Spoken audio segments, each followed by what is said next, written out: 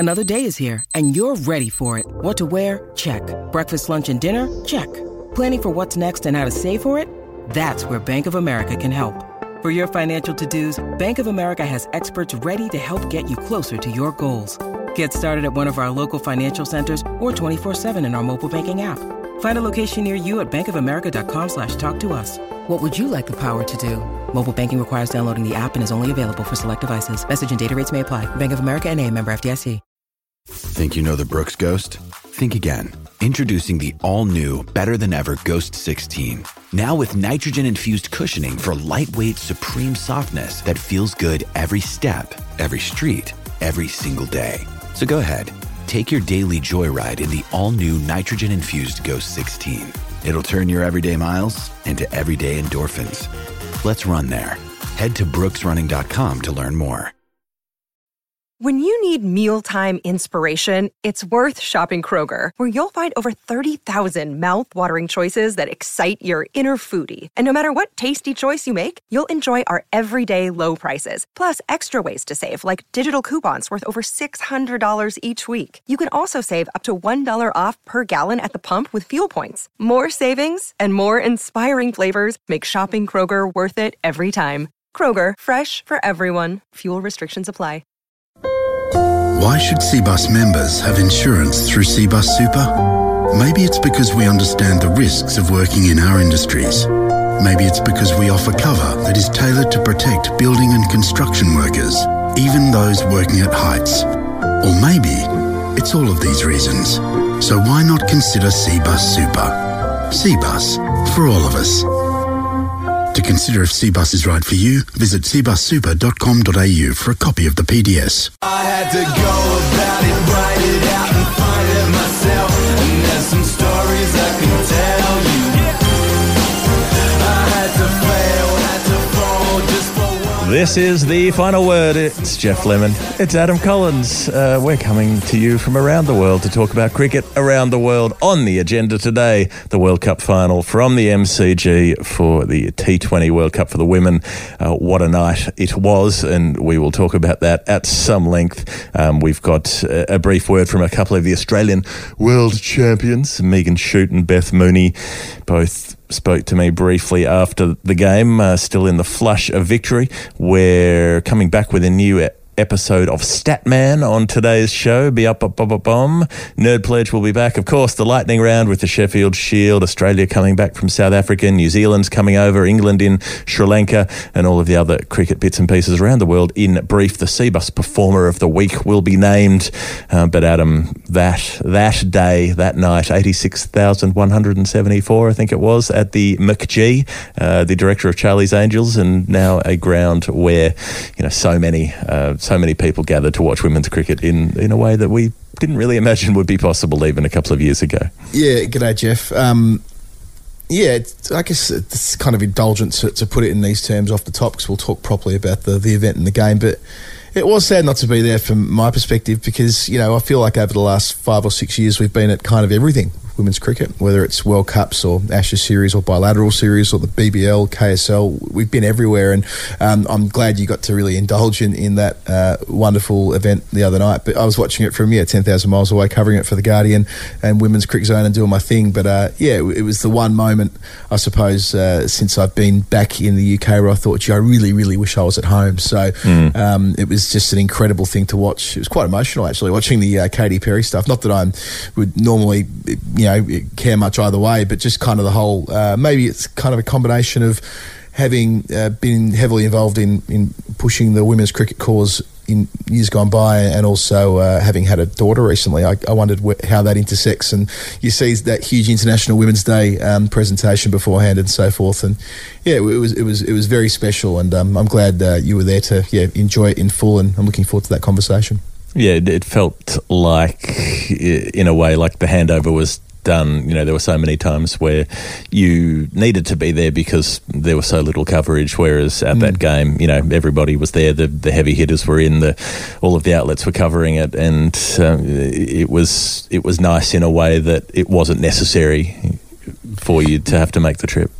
Yeah, that's right. I mean, Alex Brown from Cricket Australia said on Twitter it was the end of the beginning, and I really, that felt true. That felt accurate, that this sort of ramp up over the last 5 years, which we've been part of, a lot of people have been part of.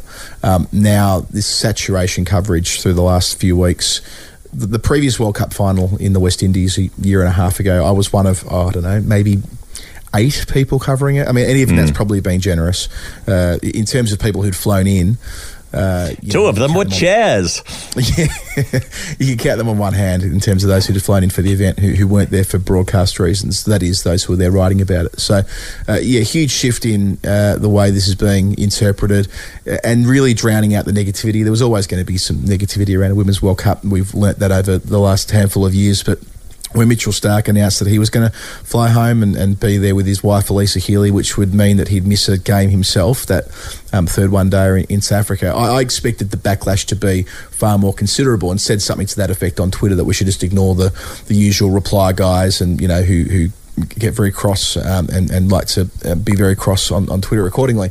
But I didn't sort of sense that. I thought that it would be far more full on. I think it was kind of almost, but I'm not saying it was a universal acceptance, but a broad acceptance that this is, of course, the thing he would do. Why wouldn't Mitchell Starc fly home for such a momentous evening in his wife's life and career?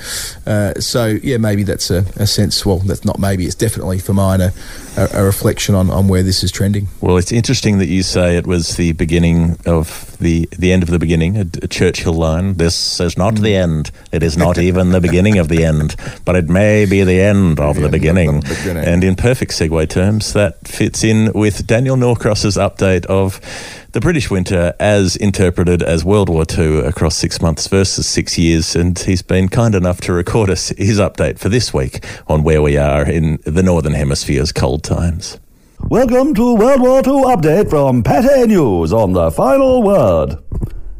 At the time of recording, we made it to noon on the 19th of December 1944. And whilst the end is hoving ever closer into view, the weather is awful and the situation on the ground is grim and intense, with hand-to-hand fighting breaking out all over the various theatres of war.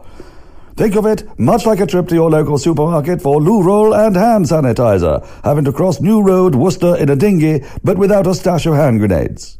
In the last few days, Himmler has ordered the destruction of Auschwitz to hide atrocities from the advancing Soviets. The Americans have bombed Tokyo using B-52s. The Germans have obliterated the New Cross branch of Woolworths in London. Not before time. The pick and mix section had been shorn of chocolate raisins and honeycomb clusters for 4 years. The Japanese have been stepping up kamikaze attacks on Allied ships in the Pacific. While most countries are devoting their energies to picking sides either for or against fascism, at around 11 p.m. on Sunday night, unchecked fighting between communist and anti-communist factions in Greece led to civil war breaking out, rather unhelpfully in my view. At the same time, George VI officially disbanded the Home Guard, suddenly and brutally cancelling the nation's favourite sitcom and bringing to an end the acting career of Arnold Ridley and the bloke who played Private Sponge. Arthur Lowe would resurface in the first and best series of Potter before his untimely death at the age of 66 in 1982. His replacement as Potter, Robin Bailey, although an excellent actor in his own right, was completely miscast and the show was axed a year later. But I digress. Yesterday, at 9 a.m., the US launched their assault on Iwo Jima. The campaign was to last 2 months and inflict atrocious American pronunciation of all Pacific Island place names on unwitting filmgoers well into the 21st century. In feats of extraordinary engineering news, yesterday at 1 p.m., the Allies completed construction of the world's longest bridge. 1,154 feet, spanning the Chindwin River in Burma, putting Boris Johnson's failed 6-year project to construct a London Garden Bridge into perspective for generations to come. At midnight last night, band leader and in-the-mood megastar Glenn Miller disappeared after taking off from England in foul weather. We've all done it. At 2 p.m. today, surrounded with his 101st Airborne Division in the Battle of the Bulge, Brigadier General Anthony McAuliffe receives a surrender ultimatum from the Germans, to which he delivers his immortal reply: nuts. In later years, he would suggest that his actual reply was a stronger 4-letter word. At 9 p.m., US tanks break through the German line and end the Bastogne siege as well as the Ardennes offensive. Though they initially had been victorious locally, German forces are greatly depleted. Tomorrow at 3 a.m, Hungary declares war on its former ally Nazi Germany as Soviet Union tanks roll in and urban warfare engulfs the city of Budapest. And tomorrow at 7 a.m, the Battle of Leyte ends with the Allies losing 3,500 men out of a 200,000-man force. The Japanese would lose 49,000 out of a force of 55,000. Emperor Hirohito was reported to be more than usually miffed when hearing the news, and in a display of terribly poor form, petulantly overturned a mahjong board in the middle of a game he was having and losing with Empress Kojun, who taunted him with the refrain, "You only sing when you're winning." Don't expect to hear that singing voice any time soon, Codger's old girl. And so we move, less than serenely, into 1945, which kicks off at 8 a.m. tomorrow with the Soviet Union Puppet Lublin Committee assuming control of portions of Poland liberated by the Red Army. The Luftwaffe launches a significant attack on Allied bases in France, Belgium, and the Netherlands, but loses nearly half of its 800-strong air fleet. At noon tomorrow, quite late in the day if you ask me, Canada sends its first group of 13,000 draftees to war in Europe, but many of them throw their rifles overboard in protest. The volatile Quebecois are thought to be largely responsible after a dispute over the precise cheese content of the army-issue croque monsieurs. At 4 p.m, despite opposition from British and American authorities, Poland's Lublin government is recognized by the Soviet Union, paving the way for 45 years of puppet government. At 8 a.m. on Thursday, the Red Army will stage a massive assault against Nazi Germany along the Eastern Front, sending more than 1 million troops to face a German force that is a fraction of that size. At 10 a.m. on Thursday, commercial shipping will resume in the English Channel for the first time in nearly 5 years, and excited holidaymakers will look to cash in on duty-free booze cruises to Calais and Dunkirk once more. At noon on Thursday, Hitler moves both his residence and base of operations to the underground bunker at Berlin's Reich Chancellery, as pre-production of Downfall gets into full swing, at one stroke inspiring the world's greatest and most enduring meme. At 2 p.m. on Thursday, the Red Army will liberate the Polish capital of Warsaw. At 6 p.m, the Germans will retreat before the Red Army's advance through Poland. At 8 p.m, President Roosevelt will unwittingly lay the groundwork for Donald Trump's perpetual dictatorship of the free world when he is sworn in for an unprecedented fourth term in office. And at 8 a.m. on Friday, the Soviet Union Army will liberate what is left of Auschwitz. At 10 a.m. on Friday, the Japanese will lose about 100 planes in U.S. counterattacks on Japanese air bases in Okinawa. At 2 p.m. on the same day, the Battle of the Bulge will draw to a close as the last German soldiers are forced into retreat, and for the first time in nearly 3 years, supplies will reach China over the Burma Road. And finally, at 10 p.m, with the Red Army less than 100 miles from Berlin, a defiant and delusional Bruno Ganz will deliver his final radio address in the style of Adolf Hitler. As self-isolation grips northern Italians in 2020, tune in next week to hear how their Nazi occupiers were still living it up, unhindered on the shores of Lake Como. Witness Allied panic that the Red Army will get to Berlin first, and all the grisly details of Japanese resistance in the Far East. It's the last week before VE Day, so stock up on tin soup, powdered egg and condensed milk, and prepare yourself for spontaneous, drunken, but ill-considered sex with a soon-to-be departing American GI. You can just see how much Dan enjoyed recording it in that fashion. Nazi Germany. And Hirohito launching into a rendition of, well, not Hirohito, his chess partner, You Only Sing When You're Winning, the Netherlands and so forth. It's the role Dan Norcross was born to play, I think, over the last few weeks, and I guess we've got a few more to go, Jeff. That's right, chaps. British maritime craft have flocked to the service of the military to evacuate our boys from Dunkirk. He's definitely enjoying himself, and that's good that we've given him something to do over the winter. Otherwise, who knows, he'd be digging holes in the back garden or something. Yeah, well, and it's also good to know that we're all going to be getting jiggy with an American GI over the next week, so, something to look forward to. Joe, release me from your kung fu grip. Now, you mentioned before Mitchell Starc coming back to watch Elisa Healy play. He'd be bloody glad he did, because night of her life, I know we talked about this before the tournament coming in, of people saying, oh, Healy's had a few low scores, blah, blah, blah. And I had no concerns about her whatsoever, because I thought she's just such a pugnacious temperament. She'll just keep blasting away and eventually the runs will start to come. And that's exactly what happened. But you talk about big game players. Imagine walking out there, 86,000. Now, the MCG when it's full, and it felt full. It was one of those cases where there were some seats at the very top of the upper deck, but the first three tiers were full, and you're on for an 80-plus crowd. And to walk out in front of that and go for the ball immediately, get dropped, tough chance at cover in the first over, and then just completely go to town, like not back down at all, but just go the other way and just take the attack to them. She basically won the game within about 8 overs. They were running at 10 and over, so by the time Australia's none for 80, you think, well, even if they collapse here, they're getting 130, 140 on the board. That's going to be enough, and they pretty much won the game already. Yeah, the G has different modes in terms of how it feels, and Jeff, you touched on one of those in your piece for the ABC about how it feels when it's empty or relatively empty. Echoes and every noise from the ground is amplified around the amphitheatre. Echoes. And then there's the sort of 30 or 40,000 feel, which we're pretty familiar with, like a lot of space, a lot of spare seats, but it can feel loud but half empty, even when there's 55, 60, 70,000 even. Sometimes it doesn't feel like it's...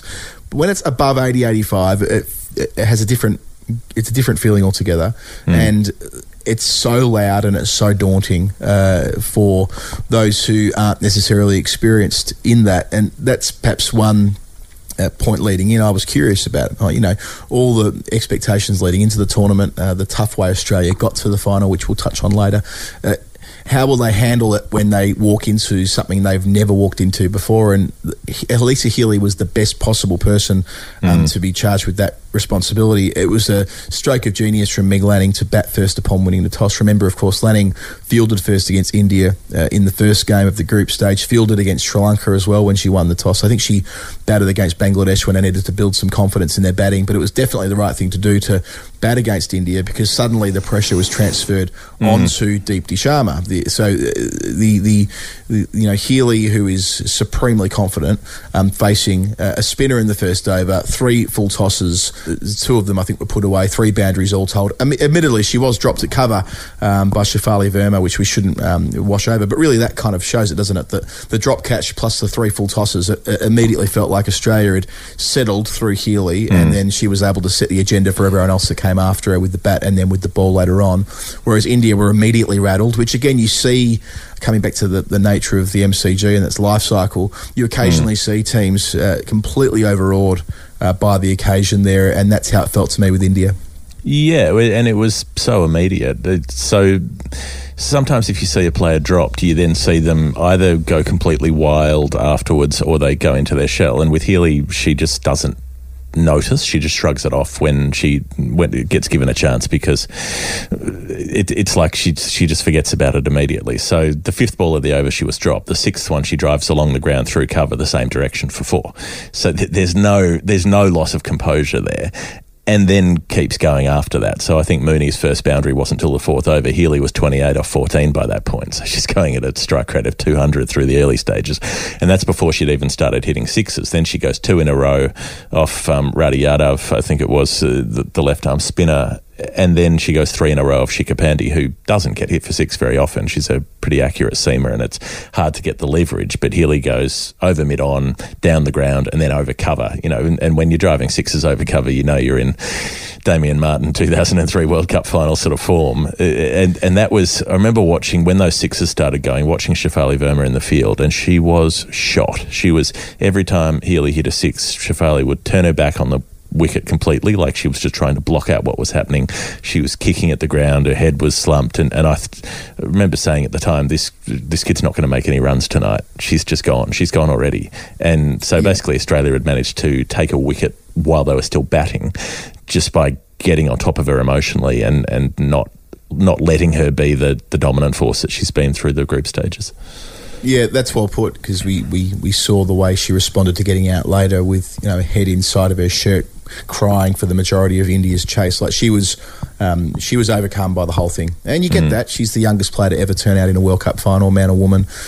She's only been, I think she's like 16 and 100 days or something ridiculous like that. So she'll play in many more of those finals. But the Shikapandi over, the way that the TV commentary team, Michael Clark especially, responded to that third six, the advance inside out over extra cover. It was a magnificent shot, 2 balls before she hit the longest six in the competition, if I recall correctly. And then, as you say, Shikapandi, who's been so consistent through the tournament. I put her in my team of the tournament still.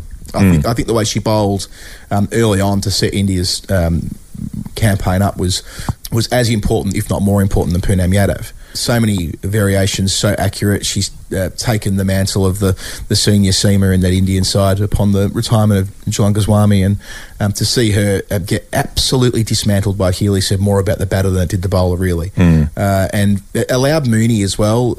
Jeff, I mean, I was very involved with the Mooney innings and very involved with, watching her bat and just thinking to myself that how often have we talked about Beth Mooney over the last 6 years, and early on, especially when she was outside of the Australian team. I remember, she was a bit of a whipping girl there not after getting into the team because her fielding wasn't up to scratch. Well, there you go. Takes 3 catches, 2 crackers in the World Cup final. The idea that she was an understudy to Elisa Healy early on, and she was getting an opportunity as a specialist bat, but whether she was good enough to play as a specialist bat.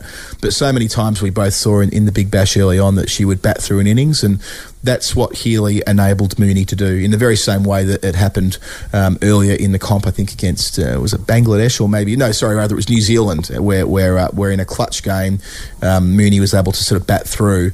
The same was the case against India in the final, batting for 78 not out. So even though Healy was the one that made the massive dent, it was Mooney being able to, again, not allow consistent wickets to fall through the middle. It meant that Lanning and Haynes and Gardner falling cheaply didn't matter because Mooney was there.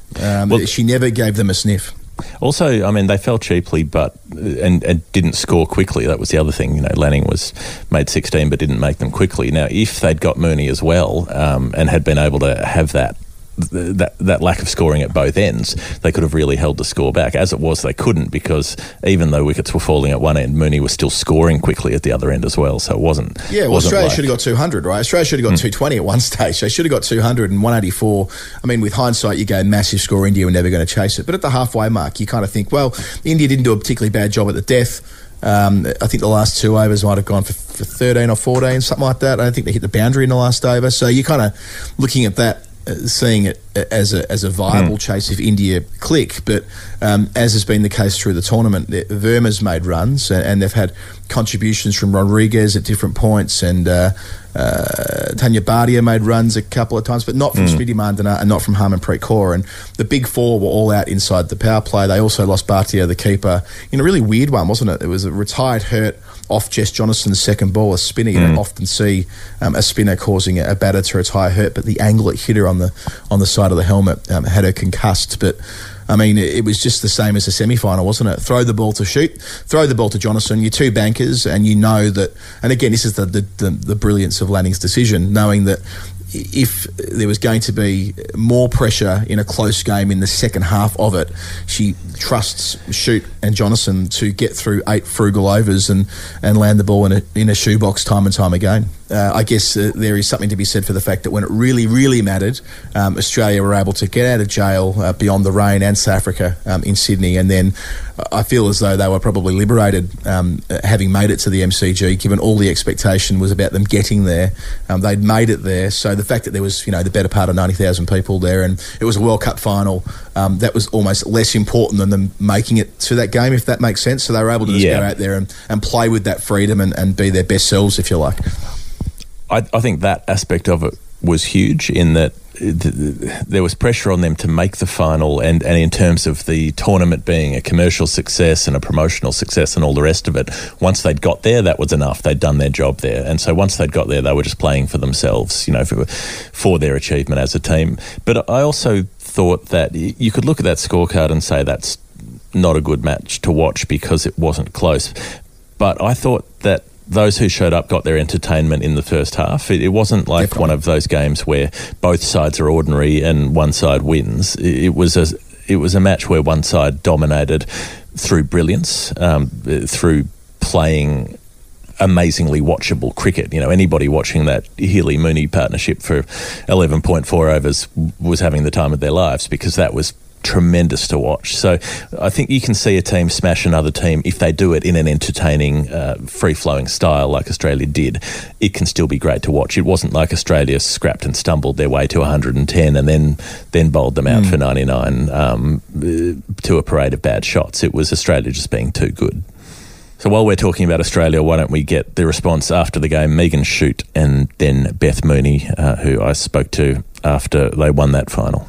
Can you believe that? Just like looking around the ground today, and I'm just going, this is fucking packed. Like there's 80,000 plus early on, and I was getting skin tingling and stuff, and I'm just watching. Like, honestly, it was absolutely insane. I was a bit distracted a few times while I was out there counting the Mexican wave, and when all the lights on the phones came on, I don't know, we really spoke about before the game trying to enjoy every moment, and I tried to genuinely do that while I was out there, and I think I did that very well, because I was one happy girl out there, that's for sure. How do you try to keep your shit together though? Like,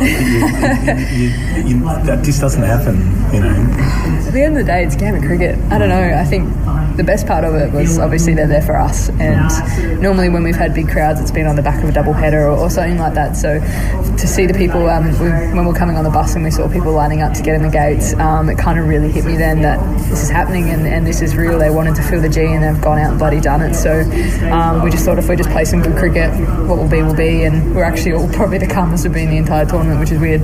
Were you aware of, like Shafali, after she dropped that catch, her body language was off, she was kind of kicking the ground and looking dark the whole time? Were you conscious of that when you were bowling? Definitely, 100%. She's young and she's got a lot of learning to do, and obviously in the game of cricket, body language is everything. You don't really want to let the opposition know when they're on top of you, and that was obviously a pretty costly drop.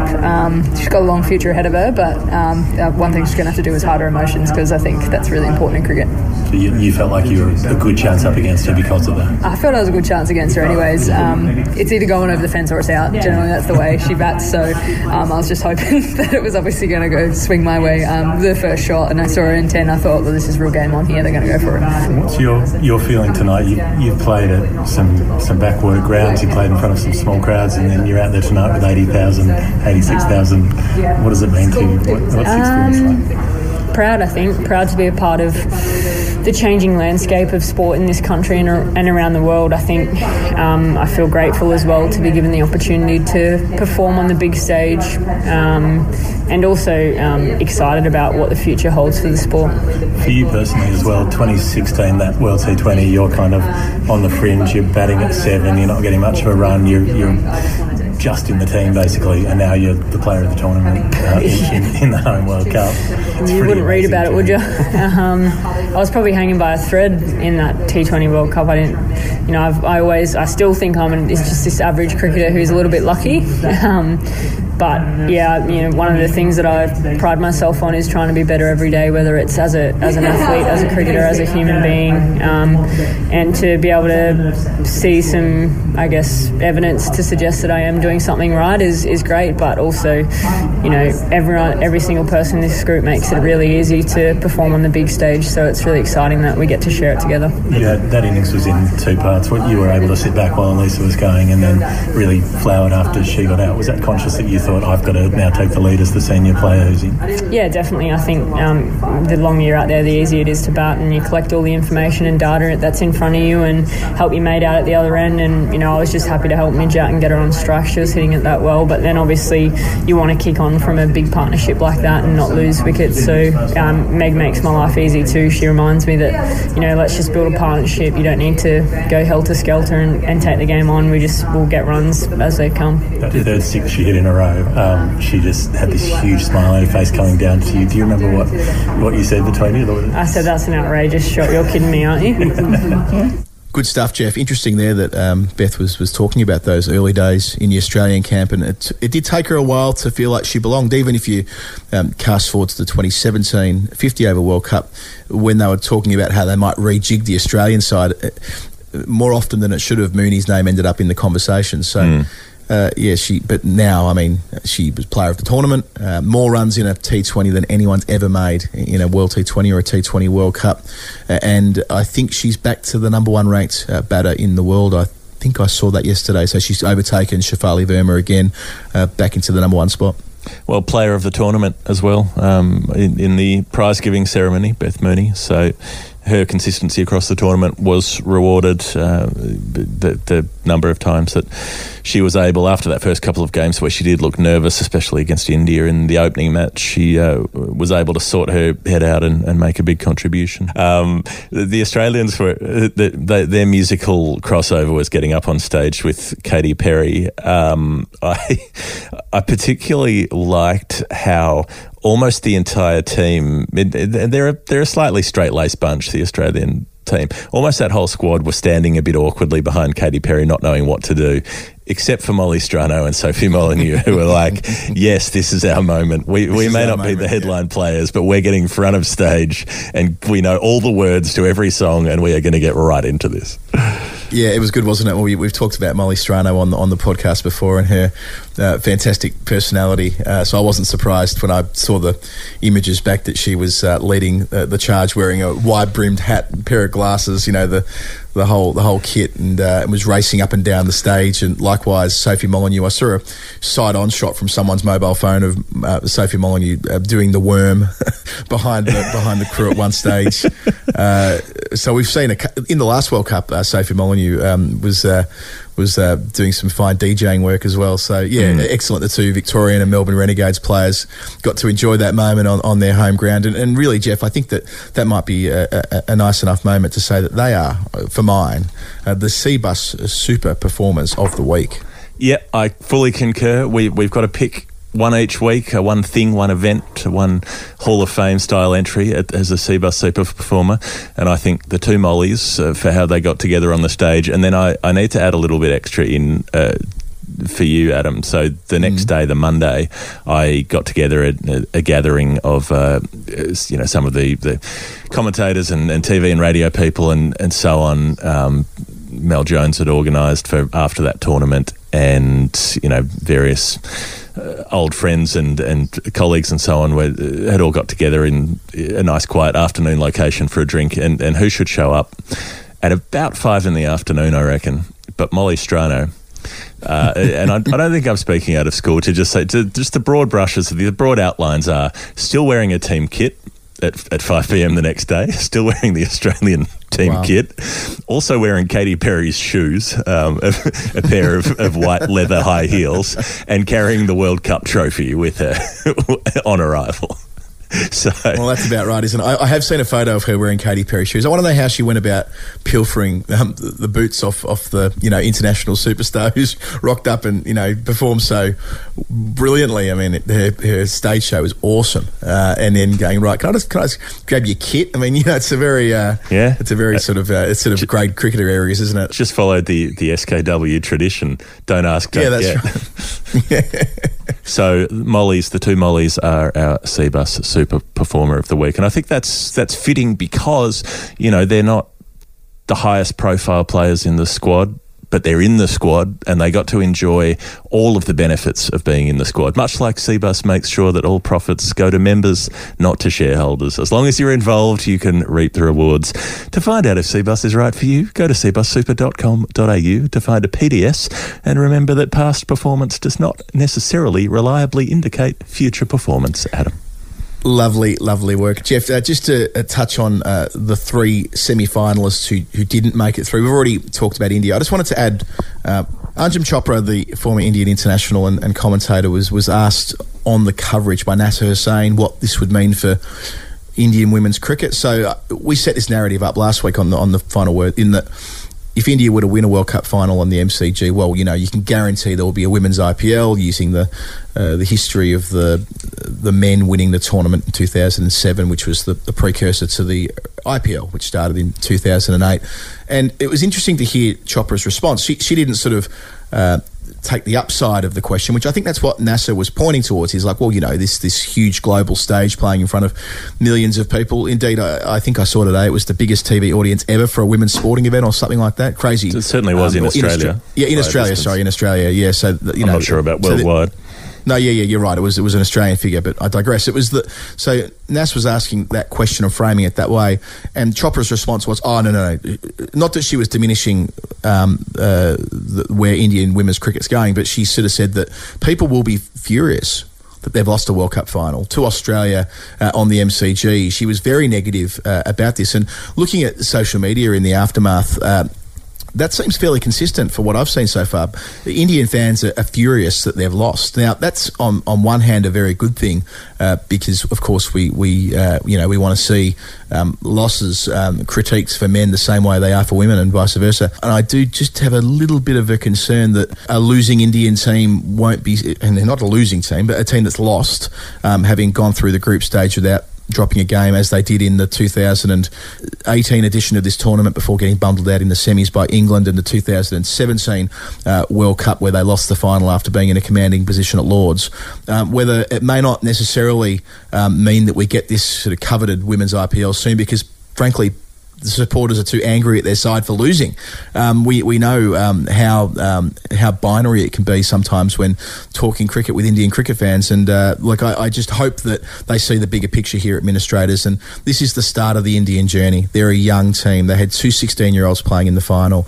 They're led by Harmanpreet Kaur, who's in the peak of her powers.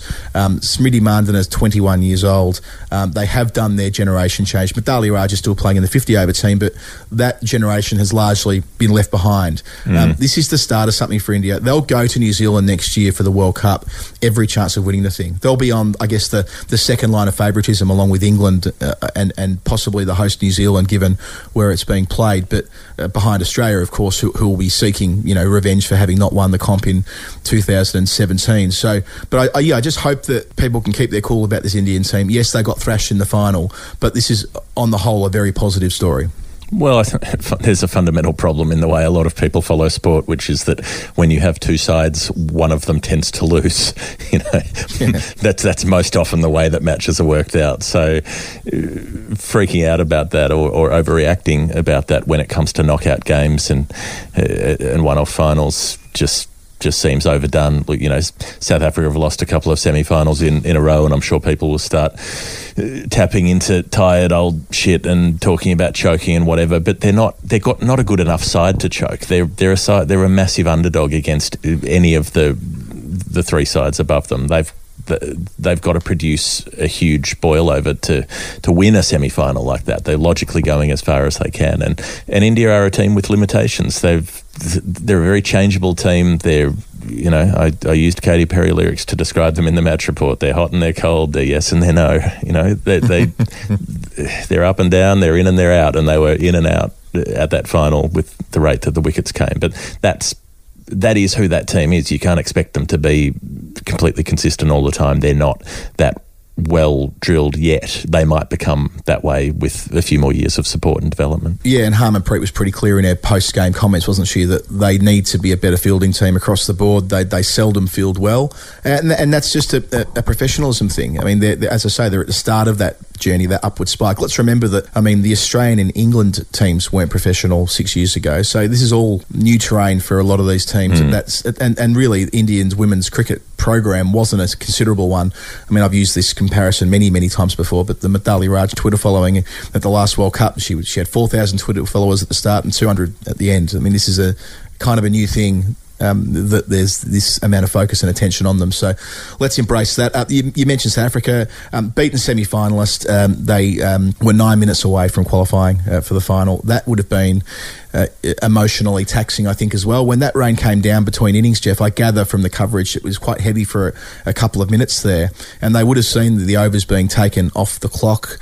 They would have seen how close they were to reaching that MCG final, and then them just getting on with 9 minutes to spare. I'm sure that would have affected their batting to an extent when they went out there sort of unclear about what was going to be ahead of them. But still, I feel as though without a domestic structure, not a serious one anyway, with fewer fully contracted players, with a record of underperformance in big series and I guess big tournaments, with the exception of 2017, and having not really come into this tournament with particularly good run of form, that they've exceeded expectations. It's a good result for them, having got to where they've got to, as disappointing as it would be. They're once again very emotional. They were all, Ayabunga Kaka in absolute, sobbing tears, not just normal tears, but absolutely sobbing on the coverage after play. You could see Danae had been crying as well before she spoke to the post-game presentation. I mean, they're a passionate side. I said last week I love following the South African women's team. They're one of my favourite teams to talk to and be involved with, and I think that they will now move to the World Cup next year thinking that they've got an opportunity to do well again. They won't leave this feeling as though they've got too far to move. Yeah, they've got an opportunity, but as I said, I think they're still a side that's a ways behind the others, not least just in terms of support and professionalism, in terms of the amount of money that they're able to make from playing the game, the fact that probably most of the income those sort of players could get would rely on being picked up in overseas leagues like the Big Bash and so on in order to supplement their national payments, where, even for the men's players who are on more, there's still a massive drain of cricketing talent overseas because of that. So South Africa they're coming from a long way back, basically, in terms of the practical infrastructure that supports them. Adam, it is time again for Nerd Pledge. The game of nerds, the game of pledges. The game where people use our Patreon page as a means to support the show by sending us amounts of dollars and cents that correlate to some form of number in cricket. If that doesn't sound like it makes sense, listen on, dear friends, and you will find out what does make sense next. Now, you had Winnie involved with some Nerd Pledge stuff last week, is that right? Oh, and only to the extent that I had her sitting with me when I did my rant about the semi-final. Indeed, she just shat all over me before we started recording today. So she's it reminded me of that old Splash Mountain thing at Disneyland. You may not get wet, you will get soaked. That's how it feels with my young daughter at the moment. She's really taken to the projectile shit with gusto over the last few days. Wow. Well played to her. But no, so. She projectile shits on you before the show, and then I shit on you during the show. Yeah, well, I guess this counts as the Winnie update as well. Not very flattering Winnie update, but she's a wonderfully well-behaved girl. Winnie the Pooh, quite literally. Literally. Thanks to those who listened or watched the World Cup videos on Patreon during the competition. Mostly Jeff's in the end. I didn't quite get as many done as I would have liked, but in hindsight, I've been a lot busier in the last fortnight than I probably thought I would be, given I've been a parent for 3 weeks. But no, that worked really well. So thanks for tuning in to those as we're putting them up. We'll do more of that interactive stuff with patrons. So if you haven't been part of the patron family in the past, you can expect more of that come into the future. And of course, as we mentioned before, Jeff, there is provision on our Patreon page to engage us in other events. So we're offering ourselves up as MCs and being involved in cricket club events and all the rest. We've done our live show before at various different places, and that's something that you can engage us for as well through Patreon. So consider doing that, but first and foremost, consider doing a Nerd Pledge. Yes, like James Rhoda did, to let us know Adam was right about his Darren Lehmann. 177 was Darren Lehmann's highest test score. The new numbers we've got in this week, the first from David Peterson, who has sent in $3.06. 306 is one we had a few weeks ago. We guessed it might be Ellen Border's one-day batting average of 30.6. It was, in fact, Simon Katich's highest first-class score of 306. And now here it is again, 306. So I was thinking this week, well, I've got to think of something else that it could be that's not either of those things, because how much further can we take this number? It didn't look like a very strong test cap number. 306 is Bruce Laird for Australia, Len Wilkinson for England, who I think played 3 tests maybe in 1938, and Ryan McLaren for South Africa, who played a couple. Maybe Carlos Brathwaite, the West Indies all-rounder, because there aren't a lot of test countries that have had more than 306 test players. They're mostly under the 300s. I think I was at his test debut as well, Carlos Brathwaite. So, we both were at the MCG. That. Oh, was that the MCG debut? Right. Yeah. No, sorry, I'm thinking of the tour game. The first game I ever covered properly on a tour was in Antigua in 2015, where Carlos Brathwaite found Rogers outside edge and was taken at gully last ball before lunch, and he did a lap of the field. He took off, ran all the way around in a sign of things to come. I've always enjoyed watching him thereafter, and yes, we saw his debut at the MCG, and then we saw him take when he hit James Pattinson for a couple of sixes. Yeah, the SCG in that washed out game in 2015 or early 2016 rather.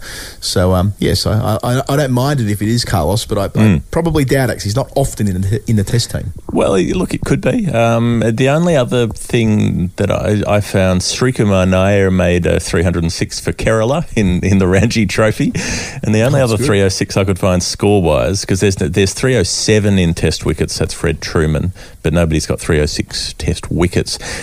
However, this one was niche enough that I thought it could be it. Mark Richardson, the New Zealand opener, made his top first-class score against Zimbabwe A in a warm-up for a test tour in the year 2000, in September 2000. It remains the only triple century ever made in Zimbabwean first-class cricket. It belongs to a New Zealand opening batsman. No one else in Zim FC cricket has ever gone past 300. So Mark Richardson did that, and then a couple of weeks later in his second test match he made 99 against Zimbabwe. So he was in some form in Zim in 2000. So is that it? Well, if that's where it's at, if that's where David Peterson has landed, then I really want to be friends with him. That would suggest a level of niche that means that we should be friends for life. I also picked up a 306 that when Lara reached 306 for Warwickshire on his way to 501, that was the highest score for the county. So he took the highest score and ran with it for another 195 runs. So that's all I've got, though. I've got a Lara. The second time I mentioned Brian Charles today.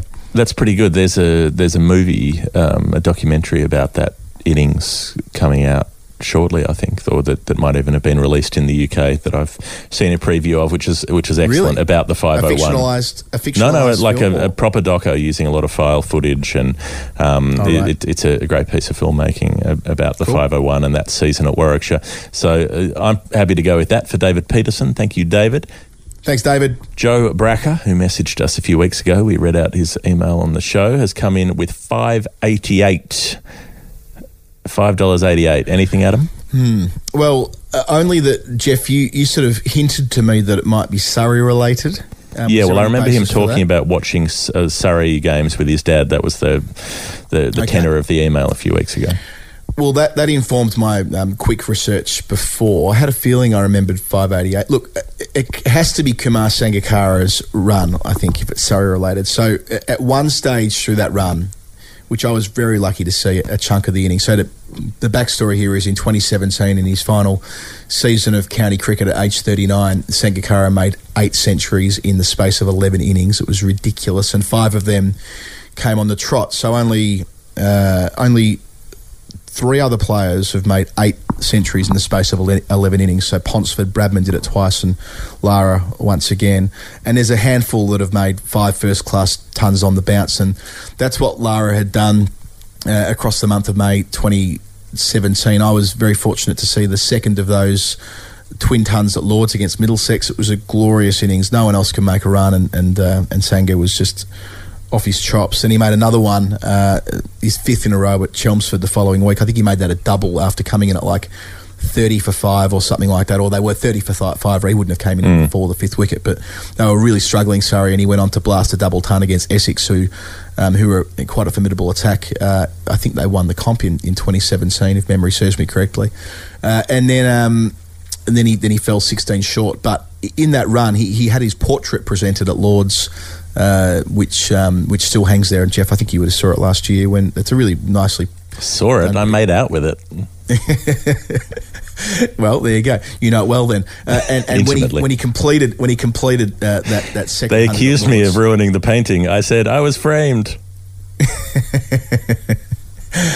He had 588 runs to his name in that streak the week that he had the portrait revealed, which prompted plenty of headlines, which must be why it jumped out at me. But yes, he went on to add a 5th ton in that run, and as I say, 8 in 11 innings for Surrey that year. I saw the last of those, so it was against, I want to say, Somerset last week of the season, September 2017. So I love the end of the season in county cricket because it gets darker earlier and it's quite cool outside, and you only really get the ultras who show up if the side isn't going to win the comp. But there were so many people there that day to watch Sangakkara bat one last time and finish his 3 seasons in South London in style, and he did precisely that. We went bananas on the balcony at Wisden Cricket Monthly when he got there. I've got a nice video of the moment as well with the Surrey Ultras going wild over in the Peter May stand. So yeah, it was a great season, and I think if it's a Surrey supporter, Joe Bracker, and he's a Sangha fan, then there is that link to 588. Excellent. I'm prepared to accept it and give you a tick. Bing. Dave is our last one for today, and Dave has come through with $2.04, and 204, Adam, can only be a match that we've talked about many times on the final word. Australia versus England in the World Cup of 2003, when the great Andy Bickle took 7 for 20. I think it was just after Glenn McGrath had taken 7 for 15 against Namibia, so he couldn't quite get the best Australian ODI figures with 7 for 20 because McGrath just gobbled them up against. It says a bit about Andy Bickle's career, doesn't it? That, he takes 7 for 20 and he's still the most. It really does. Like he was forever the understudy, wasn't he? He was kind of in and out of that side when one of the bowlers who was held in higher esteem than him was injured, or he forced a bowler out of the team, and that's kind of where I wanted to take this. So yeah, Bickle takes 7 for 20 in the 2003 World Cup against England when they're all out for 204, and then he, I should add, hits Jimmy Anderson into the scoreboard there at Port Elizabeth, which sits at deep mid-wicket. It's a long boundary out there I think it's the western side of the ground, but he managed to plonk it into there. So I think that got Australia over the line, or got them very close to the finish line got them over, scrap. I reckon, with Michael Bevan in a low-scoring game where Australia were 5 for fuck all, and then those two had to get together and put on well over 100 to win. Yeah, because I think Bickle might have made a half century then as well. Anyway, in any case, I like the idea of it being Andy Bickle, and he kept coming up last week over and over again on the Wisden Cricket Weekly podcast rather, and they were kind of looking at.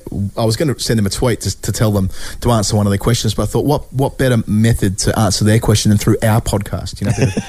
Podcast ping pong. They were saying, why was Andy Bickle coming in number 3 in Australia's chase of 450 odd in the Steve Waugh test of the Ashes test of 02-03 at Sydney, when Waugh made 100 in the first innings, famously from the final ball of the day, and Australia ended up being set a great many runs. Andy Caddick ended up bowling Australia out on the final day, and England claimed the dead rubber. But Bickle was 49 not out overnight off like 60 balls, coming in at number 3. And if I recall correctly, that's because they just thought he was in fucking good form. They saw an opportunity before stumps not to send out a higher profile player. Justin Langer had just been given out leg before a terrible decision by umpire Tiffin, the Zimbabwean umpire, gave Langer out a ball that pitched about a foot outside the leg stump, and out comes Bickle and blasts them everywhere. He was actually out first ball of the 5th day, but he wasn't really a night watchman. It was like a strategic play to send him out there with about an hour and a half to go on the 4th afternoon, thinking that he's in such good nick that it could be a net asset having him bat now while the ball is new and when he's hitting him so well, and we can keep our powder dry with players like, I guess, Damien Martin and who else was in that batting lineup? Ricky Ponting, Martin, I guess Hayden was opening with Langer, but Lehman was at 6, Gilchrist at 7. Pretty good batting lineup. They'd give them the opportunity on the 5th day when the ball was a fraction older, and it didn't quite work because they fell about 100 short. But yes, it's true to say that Bickle did come in and make 49 there. So to answer your question, Wisden Cricket Weekly podcasters, that is why Andy Bickle was in at number 3, because he was pretty good. Dueling podcasts. That has been the segment Nerd Pledge for the day. If you would like to set us a Nerd Pledge and throw a few coins in the tin to help the podcast roll on, you can go to patreon.com/thefinalword. Patron is spelt Patreon. Why? I will never know. It is. Type that in, put our thing at the end after the slash, and then you will find us, and then you can watch all of the videos that we've put up during the World Cup. You can read a piece that I wrote up on the page that's for subscribers, and there'll be other bits and pieces and photos and whatnot going up there in the weeks to come, and you can be part of the Nerd Pledge family. And you can also drop us a line, which we have got an email in during the week, Jeff, which you popped in. Yes. That's from Tim without a name. Remember Tim last week didn't have a last name when we were doing our non-Nerd Pledge pledges, and we had Tim without the last name, who was part of a super group in the 90s whose music taught us it was okay to be weird. He wrote, Tim Gilkinson is actually his name, but he wrote, "Hello, Tim without last name here. It was great to have been in that super group with no name." This is a theme, you see. "I was, you'll recall, playing the triangle on all of our best tracks. And since David Varley is also in Hong Kong, at least that's the rumour, a comeback gig is actually a logistical possibility. But I feel we should not tarnish our formidable reputation with a cynical, cash-driven reunion, so we'll leave the music world with our 6 hits, which pushed the boundaries of what was possible." David Varley was another subscriber who was in that group, and during the week David Varley also sent me a message which was a couple of videos of him taking a couple of wickets with some real filthy leg spin in a Hong Kong match, which was only a couple of weeks ago. So as I speculated, he is still playing at the highest level available in Hong Kong, and still picking up a few. He got one caught at slip with a wrong and that looked pretty decent to me, so I'll see if I can pop those up on the Patreon page as well. So get on, drop us a line. That's where you can contact us if you want to send us anything else. That's Nerd Pledge. Let's take a quick break, and then we are into a new episode of Statman.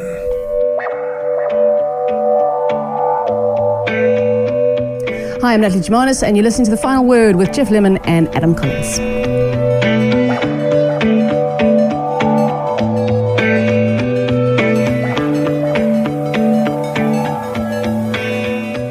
Jeffers, I'm elated to say that after a couple of months riding the Final Word Pine, we have back on the show the Sat Phone Shop.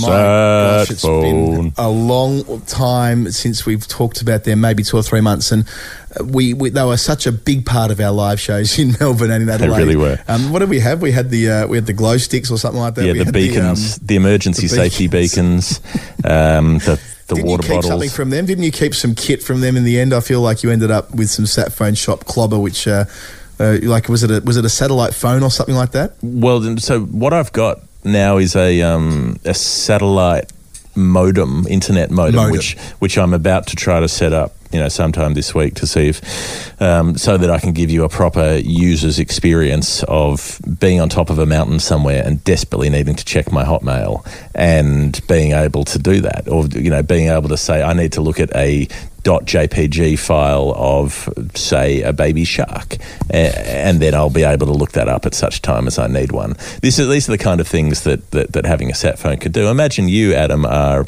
participating in the Paris to Dakar rally with your infant child, and something goes wrong. You get a quarter bottle cap that's been dropped by Chris Pringle, and it punctures your tyre, and you need to make a call from somewhere. Who do you want on hand? I want the Sat Phone Shop. I want the Paris to Dakar rally. I want to go to Dakar for the first Test match this year via Paris. I'm going to Paris. Next week. We're going to take Winnie down there in April, which I just can't help myself when I see a cheap Eurostar deal. I mean, like, you give me a deal, I just have to hit the button. So we're going to jump on the train and head down there. So I go straight from Paris straight to Dakar when Australia play there in June, although there are a couple of months in between. A lot of cheap flights to Rome at the moment, if you're interested. So just pop on Skyscanner and you can certainly snap up a bargain there. But one of the other things that I'm interested that Sat Phone Shop offer is mobile defibrillators. So you can jump on satphoneshop.com, and of course you can buy satellite phones and modems and kit and so on. But you can also grab yourself a HeartSign Samaritan PAD 350p defibrillator, which means that if somebody has a heart attack in front of you at the World Cup final when Elisa Healy smokes a cover drive for 6, you can whip out the pads, you can say clear, and then you can electrocute the shit out of them, and no one can even get you in trouble for it because you're doing somebody a favour. So these are the kind of things you can pick up on satphoneshop.com, punch that into your internet browser, and they'll beam you up. Well, there's a serious edge to that as well, isn't there? The cricket clubs have been tragically the place where a lot of people have died of heart attacks over the years. So I know that these days, I think defibrillators are part of the offering at a lot of clubs. But if your club doesn't have a defibrillator, then I suppose having a mobile one via sat phone shop isn't a bad place to look. Yes, if you're from a local club and you don't have a defibrillator, be sure to get one, because sadly, as I say, on more than one occasion, certainly when I've been involved in cricket clubs, that has been the fate of players on the field. So yes, do look into that. Grab yourself a heart starter, satphoneshop.com.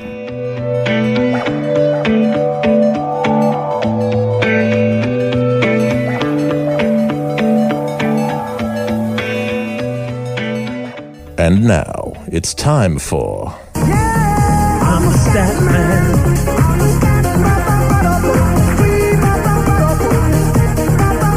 I'm the stat man. That's right, it's time for Stat Man. I love the fact that we've been doing this podcast for a long time. This is maybe a couple of hundred episodes, probably more than a couple of hundred episodes, and we've never had intro music to a segment before until now. Statman I couldn't not. Like you see some podcasts, they have a bit of intro music for everything, but we've sort of avoided that temptation. But maybe this is the start of something. We're pretty slack, I suppose, but also maybe we're just so organic, right? We're just very much aura natural. Yeah. And so Statman is I suppose it's related to Nerd Pledge, but it's a segment where I get to look into a statistical curiosity, something that has made me curious and made me want to look deeper. And today, Adam, I have one for you that I've been wanting to share with you for weeks since I started to look into this. Okay, I'm looking forward to this. So it's Nerd Pledge adjacent. So just explain. Okay, right. So you're going to lecture me, and I'm just going to sort of be there for the ride. Well, I just want to tell you a story. I want to share a story with you. And fittingly for this episode, it's about women's cricket. And it started when I think it was probably a Twitter thing during the WBBL. I noticed someone posting, once again, Jodie Hicks doesn't get a hit. So Jodie Hicks has played 19 matches for the Sydney Sixers, starting in the 2016-17 season. She's played 9 AFLW games for the Giants as well. She can play in Premier Cricket. Last season, she had an innings of 85 or 48 balls, can hit the ball. But this all goes back to that 2016 season when Jodie Hicks can't get a hit started to become a thing. She comes in for her first match of the season. Elisa Healy and Elise Perry make all the runs up top. The Sixers make 138 for 6.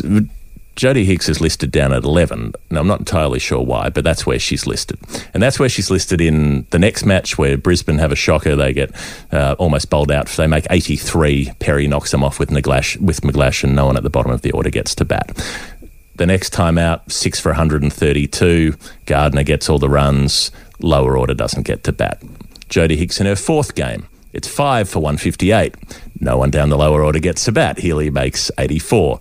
McGlashan, though, is pushed up to number 10 on the batting card for this game, ahead of Lauren Smith. I don't know why. I don't know what happened in the interim, but she's nudged up to 10. That's good. The next week, she's back down at 11 again. This is a semi-final in which they lose 6 wickets, make 169. Marizanne Kapp gets a go ahead of Jodie Hicks, who is not bowling, mind you, but Marizanne Kapp's batting ahead of her. They're 6 down. Then they win the final. 5 wickets down in the final for 124. Jodie Hicks is a championship player without having faced a ball in the season. She has been listed at number 11 in all but one match in which she was listed at number 10, and she never bowled. She did not bowl a single delivery in the entire season. She's the classic TFC. Thanks for coming. I mean, she must pay her ball fees at the start of the day, has to bring her box of barbecue shapes for afternoon tea, but that's it. She's like, You do see it occasionally at club level when you've got a player who you want to sort of blood in the first 11, but they're not quite there yet with the bat. They're not bowling, so you'll bat them at 8 or 9 to give them the experience. But this isn't club cricket. This is semi-professional Women's Big Bash League fair. So please go on, Jeff, because I've got a feeling it continues. It doesn't end yet. The next season, Jodie Hicks is back. She's made an impression, and she has been signed for another go-round. The first game that she's picked to play, the Sixers make that 242. It's the biggest ever T20 score at the time. Gardner makes a ton. Perry makes 91 not out. Jodie Hicks doesn't face a ball. The very next day, they run down 142 against the Thunder at only 4 wickets down. Take a seat, Jodie Hicks, not required. Her next outing, they get beaten by the Scorchers after making 122. The Sixers didn't have a good day. They ended at 8 wickets down. Only one player did not get to bat that day. How's she still batting 11? This is crazy. Listed at 11. Listed at 11 then. Not bowling. 9 games into her career. So, not required, not called upon to bowl. A few days later, the Sixers rattle up 152 at 8 wickets down. 10 players bat. Number 11 is Jodie Hicks. And this is where I just start to lose my shit as this story unfolds. Okay, so just before Christmas... But the thing is, it kind of makes sense that at the very, very start of this story that she might... They're finding their way with her. Like, they don't know much about it. We're into season 2. She's been involved in so many games of cricket. How's it possible she's getting a start?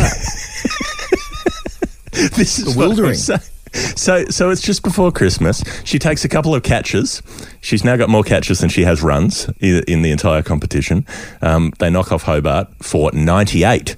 You have nice, easy chase. Might be time to give some other players a run. Nope. At least Perry goes out, makes all the runs, 1 wicket down, and they knock it off.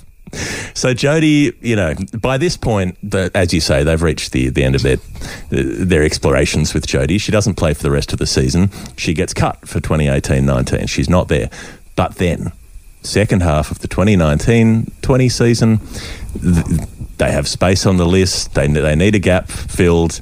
Guess who's back? Once again, Jodie's back. Tell a friend. Jodie Hicks comes back into the 11, does not bat as the Sydney Sixers make 192. They 6 wickets down. They lose 3 wickets in the last over. She's listed at number 9 now, rather than she's worked her way up the order. She's at number 9. And although 8 other players bowl in that match, she does not bowl. She must bowl in the nets the most filthy off breaks to not even be considered. Like in all of these games when she's not batted, not once has turned to her and said, have a twist. This is a curious. The story gets more complicated with every game. Please go on. We're not done yet, Adam. Finally, on the 19th of October 2019 against Brisbane, 7 wickets go down. Jodie Hicks walks out to bat on a cricket field for the first time. She is batting at number 9. She gets her chance. She faces up. She is LBW's second ball for a duck to Amelia Kerr. So her stats page, oh Christ. I mean... Sydney get rolled for 73. Amelia Kerr is 19 years old, playing her first season, is a bowler, and she will bat 9 times in this season alone.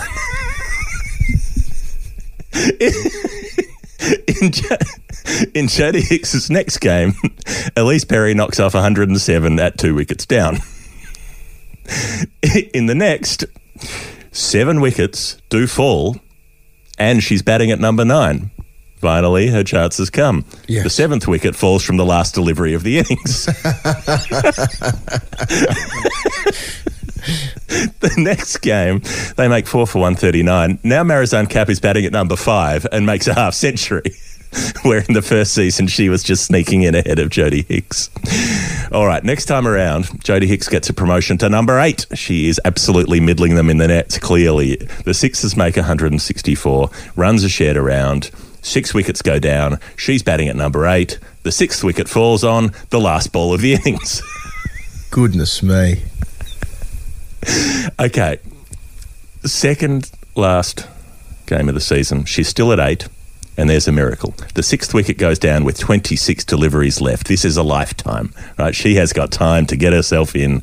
She has a look at one, and then she scores a run off Megan's shoot, gets a single, gets another single, faces Talia McGrath, scores a brace, then a single. She's getting the hang of this. She has turned over the strike. She's down at the non-strikers end, 5 not out. Lauren Smith, who used to bat behind her back in that first season, blasts one back at Talia McGrath, bounces off her and runs out. Jodie Hicks at the non-strikers end. Oh, dear. Okay, but to prove the universe is not entirely cruel, she gets one more game. She's batting at 8 again. Again, 6 wickets fall. Marizanne Kapp gets out. She walks out there with 2 balls left in the innings, Jodie Hicks. She faces one and gets bowled first ball for a duck. What must she be like? Imagine her self-worth as a cricketer, and how, like, to have been involved in that many victories, indeed to be a championship player, to have missed out so often, and then when the opportunity finally arises to have been out for a couple of ducks in the space of 4 balls, and then getting run out at the non-strikers. And I mean, I'm glad you've done the work on this, Jeff. She deserves her story to be told, but I just feel for her. I mean, what must you think about the game? I mean, everyone hates cricket who plays it. Obviously, it's part of it's a precondition of being a club cricketer or any sort of cricketer that you hate cricket. You want it to be rained off. In many respects, she's had the perfect career. I mean, and thanks for coming. I mean, yeah, sure, you have to field, but you don't have the chance to embarrass yourself with the bat and to fail in front of you. Can just say, "Oh no, I didn't get a hit. Oh, sorry to hear it, mate. No worries." But that is a superior outcome to have tried and failed. I mean, I know that kind of runs counter to the old adage of trying and failing is better to have never tried at all, or some version of that. But I think in cricket it's the inverse, and on that basis, maybe she's had the best possible career. Maybe. It's just when you look at the numbers at the end of it, 19 matches, 3 innings, including a run of 2 ducks in 3 balls, 5 runs in those 19 matches, never bowled a single delivery in the WBBL, made 5 runs and took 4 catches, so on par there, and faced 8 balls in 4 seasons of professional cricket. So she's been involved in I say involved, she's been in the field, but if she's been involved in 8 deliveries out of 19 games. So 19 games means... Well, has faced 8 deliveries. Yeah, so 8 deliveries out of 19 games. So 19 times 20, let's say. I mean, obviously I wouldn't have batted 20 overs each time, but I mean, the percentage of balls she's been involved in across her career is, obviously this has never happened before, not like this. And it can't possibly happen again, especially with the not bowling either. So no, it's about 2,500 deliveries. Wow, she's faced 8 a lot of watching. Well, I'm glad you've given her story an airing today, Jeff. Jodie Hicks, I mean, you're welcome to come on The Final Word anytime to tell us all about it. I hope you get another opportunity next year. Indeed, what I mostly hope for you is you put the feelers out at other clubs and get a lifeline somewhere else where they might bat you, in the top 8 on a consistent basis. And I hope the footy career works out a lot better than the cricket. At least you get to run on. At least you get. Who's she playing for in the footy? The GWS Giants. Good stuff. She's only 23. I mean, she's got plenty of potential, plenty of time ahead of her. Yeah. So, I don't know what happened. I don't know why, but I had to tell you the story of Jodie Hicks and the Sydney Sixers on Statman. I'm a Statman.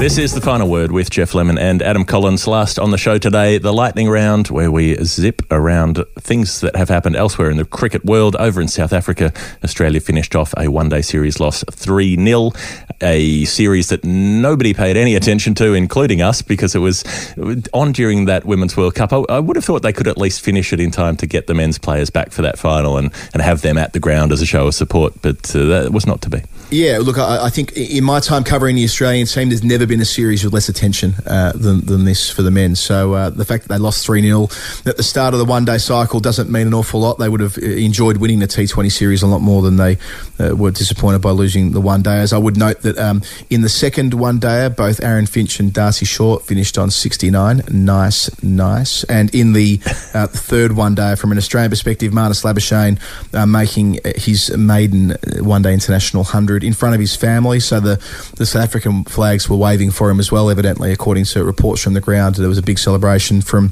him. I think there was 30 members of the Labuschagne family there, but of course we're the Labuschagne family, as I think Pommy said on the commentary, he left as Labuschagne and came back as Labuschagne, which it feels about right given our earlier conversations.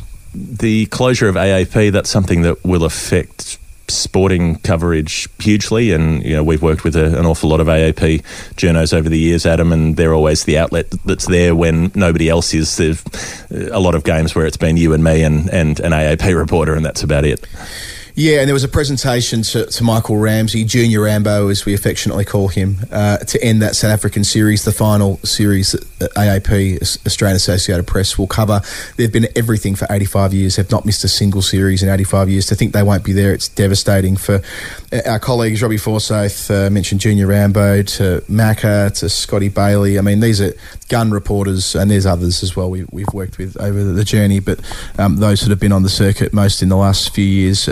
Of course, Ben Horn, who did the presentation along with Justin Langer and Brian Murgatroyd, the Australian team media manager, also originally an agency reporter. Benny himself is now the News Corp senior cricket writer. He got his start with AAP, as did Dan Brettig, who we have had on the show before, who's Cricinfo's senior writer in Australia. Patrick Keane, of course, who works at the AFL now, but was a long-term servant to AAP, which just reflects the fact that it's been a wonderful breeding ground for cricket writers in Australia for generations. And it's just we won't go into the politics of why this is a completely cooked thing to happen, but in practical terms, as you say, Jeff, it's often been a couple of people and AAP doing the majority of the coverage. Now it'll probably just be Cricket Australia's website who attend a lot of events that would have been Cricket Australia plus AAP, certainly tours that are off Broadway, white ball tours and the like. And yes, not to say that the Cricket Australia reporters don't provide a valuable service in their own way, but it is different to an independent media arm like AAP. It's just fundamentally different. So all our positive energy and thoughts are with our colleagues who are now finding themselves without a job. They're all wonderful reporters in their own right, and I'm sure they'll all find our way into other jobs, hopefully in cricket, because they've been just the best people to travel with, and we're devastated for them. One competition that will feel it is the Sheffield Shield, where that's often the only coverage. Victoria have bounced back from being last at the season break. They've won 3 in a row, and now they're second on the table.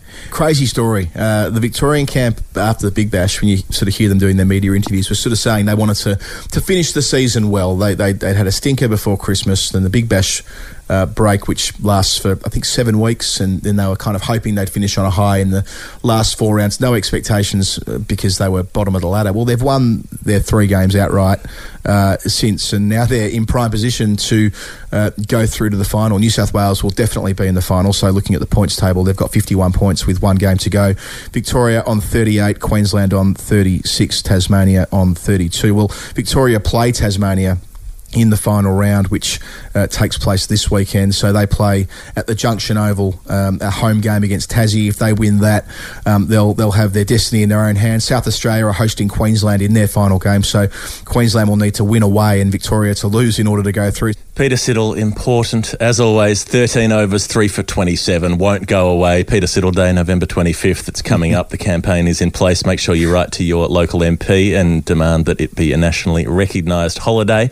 In a couple of the sort of off-Broadway series, but we should mention, because we touched on them last week, Afghanistan are 2-0 up in their T20 series against Ireland in India. They won their first game on Duckworth Lewis and their second pretty easily. Afghanistan are one of the 10 teams to automatically qualify for the T20 World Cup this year. Ireland are one of the 6 teams that we're going to pay more attention to at the very start in that qualification tournament. There's 2 of them, aren't there? There's one happening in Hobart and the other one happening in Geelong. We'll both be there. I'll be in Tassie. Jeff will be at the Cattery. victory. And Bangladesh swept their ODIs against Zimbabwe at home. They've got a couple of T20s to come at Dhaka. We should also mention, Jeff, in terms of stuff that's coming up, Australia are playing, or hosting rather, New Zealand in 3 one-day internationals starting later this week. 2 of them are in Sydney, where, as I mentioned before, it rains an awful lot in Sydney in March, so we'll see whether they go ahead. I put on Twitter during the week, it might be the first one-day series ever played where they don't even flip the coin. Now, 2 in Sydney, then 1 in Hobart to round out the men international summer. And would you believe, then Australia then go back to New Zealand for 3 T20s, so can't stop, won't stop. Just the desperate hunger for men's bilateral white ball series will not be sated. Well, look, I think that's enough for this week. It's been the final word. If you would like to get involved with the show, remember to go to patreon.com/thefinalword. Then you can help support the show. Then we can keep making it every week as we like to do. And that's the only thing that makes it possible is your support, and the support as well from Cbus Super, thanks to them.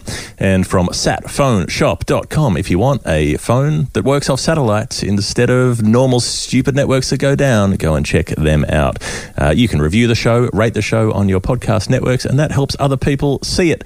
Thanks to Bad Producer, who are our production company who make the show, DC, who edits it and cuts it together. And thank you to Adam for appearing on the show moments after being projectile shat on by a small human being.